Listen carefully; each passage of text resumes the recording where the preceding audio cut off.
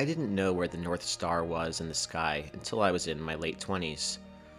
On starry evenings, I sometimes ask people, perhaps to their annoyance, if they can find the North Star. They often answer, "Isn't it the brightest star in the sky? It's that one, over there." But usually they are pointing to Jupiter, the brightest planet in the sky, or to Sirius, which is actually the brightest star in the sky. No, I say, the North Star is actually quite faint, but if you draw a straight line from the stars Merak and Dubhe in the Big Dipper, you will always land on the North Star. You will always land on Polaris, no matter where you are on the northern hemisphere of the planet, no matter what time of evening or what time of year.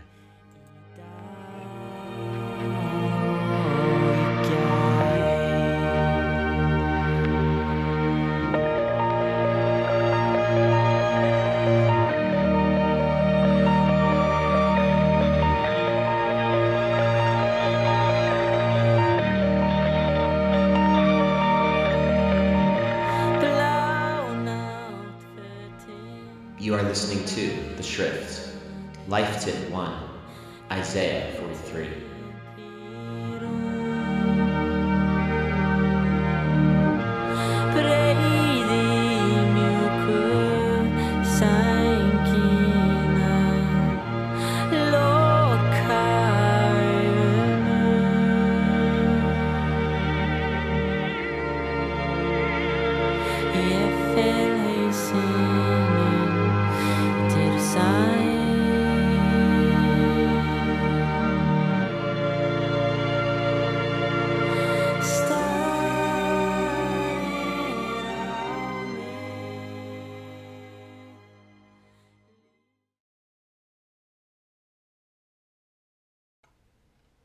The truth is that, for most of my life, I didn't know where anything was. Obviously, I knew that Europe was east of America and that California was west of Philly, but that was about the extent of it. I knew the sun rose in the east and set in the west, but I didn't know that the moon also rises in the east and also sets in the west.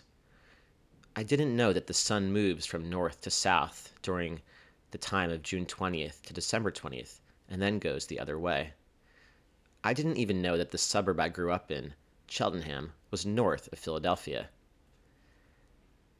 I didn't know where I was on the compass, not just because of a failure of the American education system, but also because, for me, it never really mattered. Why did I need to know which direction north was? I wasn't Magellan. I wasn't even a farmer. I could get by just fine not knowing if the moon rose in north, south, east, or west. If I ever got lost and really needed to know the way, I could just use my smartphone or guess. Not the worst options. A century or two ago, the directions of north, west, east, and south, however, could not be ignored. You knew exactly where they were from the time you were a child. You may not have known how to read, or what time it was, or even when your birthday was, but you knew how to find the North Star, and you knew, quite literally, in which direction the wind was blowing. The Industrial Revolution began in the mid-19th century. It is difficult to overstate how much this revolution entirely upended daily life. For the first time in human history, people began to go to work as opposed to just working from home. Work schedules were set, not by the sun or by the seasons, but by the boss at the factory. Instead of creating an entire product by yourself, you created just a fraction of it on an assembly line, which would then be completed by dozens of other employees. Now, I'm not here to give you a history lesson on the Industrial Revolution. You all know the story.